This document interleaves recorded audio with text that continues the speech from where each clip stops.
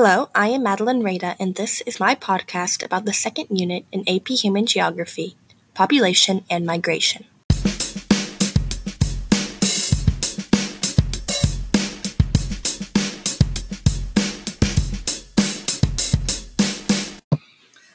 My favorite part of this unit was creating the demography mind map, specifically learning about the different people involved in the improvement of demography throughout the years. It is so cool that Dr. Snow used maps and death rate data to identify how waterborne diseases spread. Also, I did not know that Dr. Jenner was the first doctor to use vaccinations.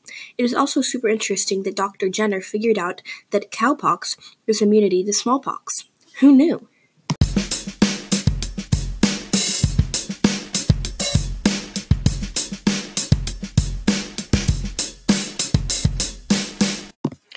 I struggled with the demographic transition model the most in this unit. When I was reading about the DTM in the textbook, I was having some trouble visualizing the different stages of the demographic transition model. But after we did the real-life DTM activity with the country signs and DTM drawing, I was able to finally grasp the information.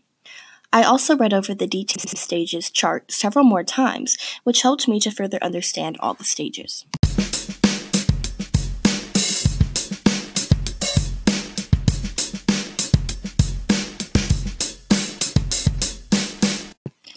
Throughout this unit, I have noticed that the question, "What's the why of the where?" has been commonly asked. To sum it up, this question asks, why is a location located where it is? For example, ethnic enclaves are neighborhoods filled primarily with people of the same ethnic group. Ethnic enclaves are often located in urban cities because there are lots of job opportunities for immigrants in the city. Ethnic enclaves also give immigrants a home away from home because there are people who celebrate the same culture and religion in each ethnic enclave.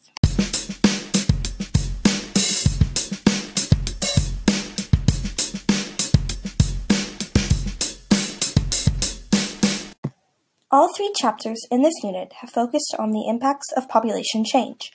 Chapter 3 focused on population distribution, which is the pattern of human development.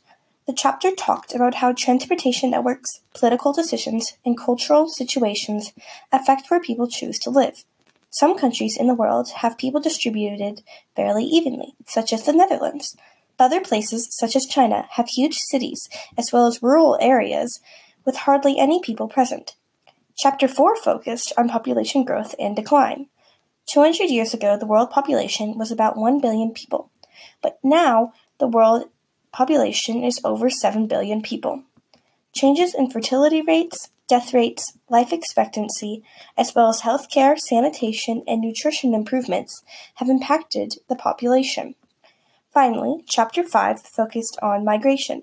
A country's economic, political, social, or environmental situation causes people to either be attracted to a country or want to leave a country, which in the end determines the population of a region.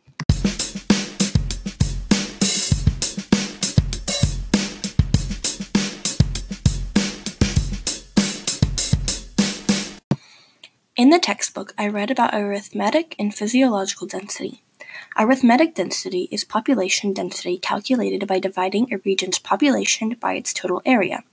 Physiological density is population density calculated by dividing population by the amount of arable land. In class, we completed a space and distribution worksheet where we practiced using equations to calculate the arithmetic and physiological densities of a region. We also drew what arithmetic and physiological density looks like to help us further visualize each density.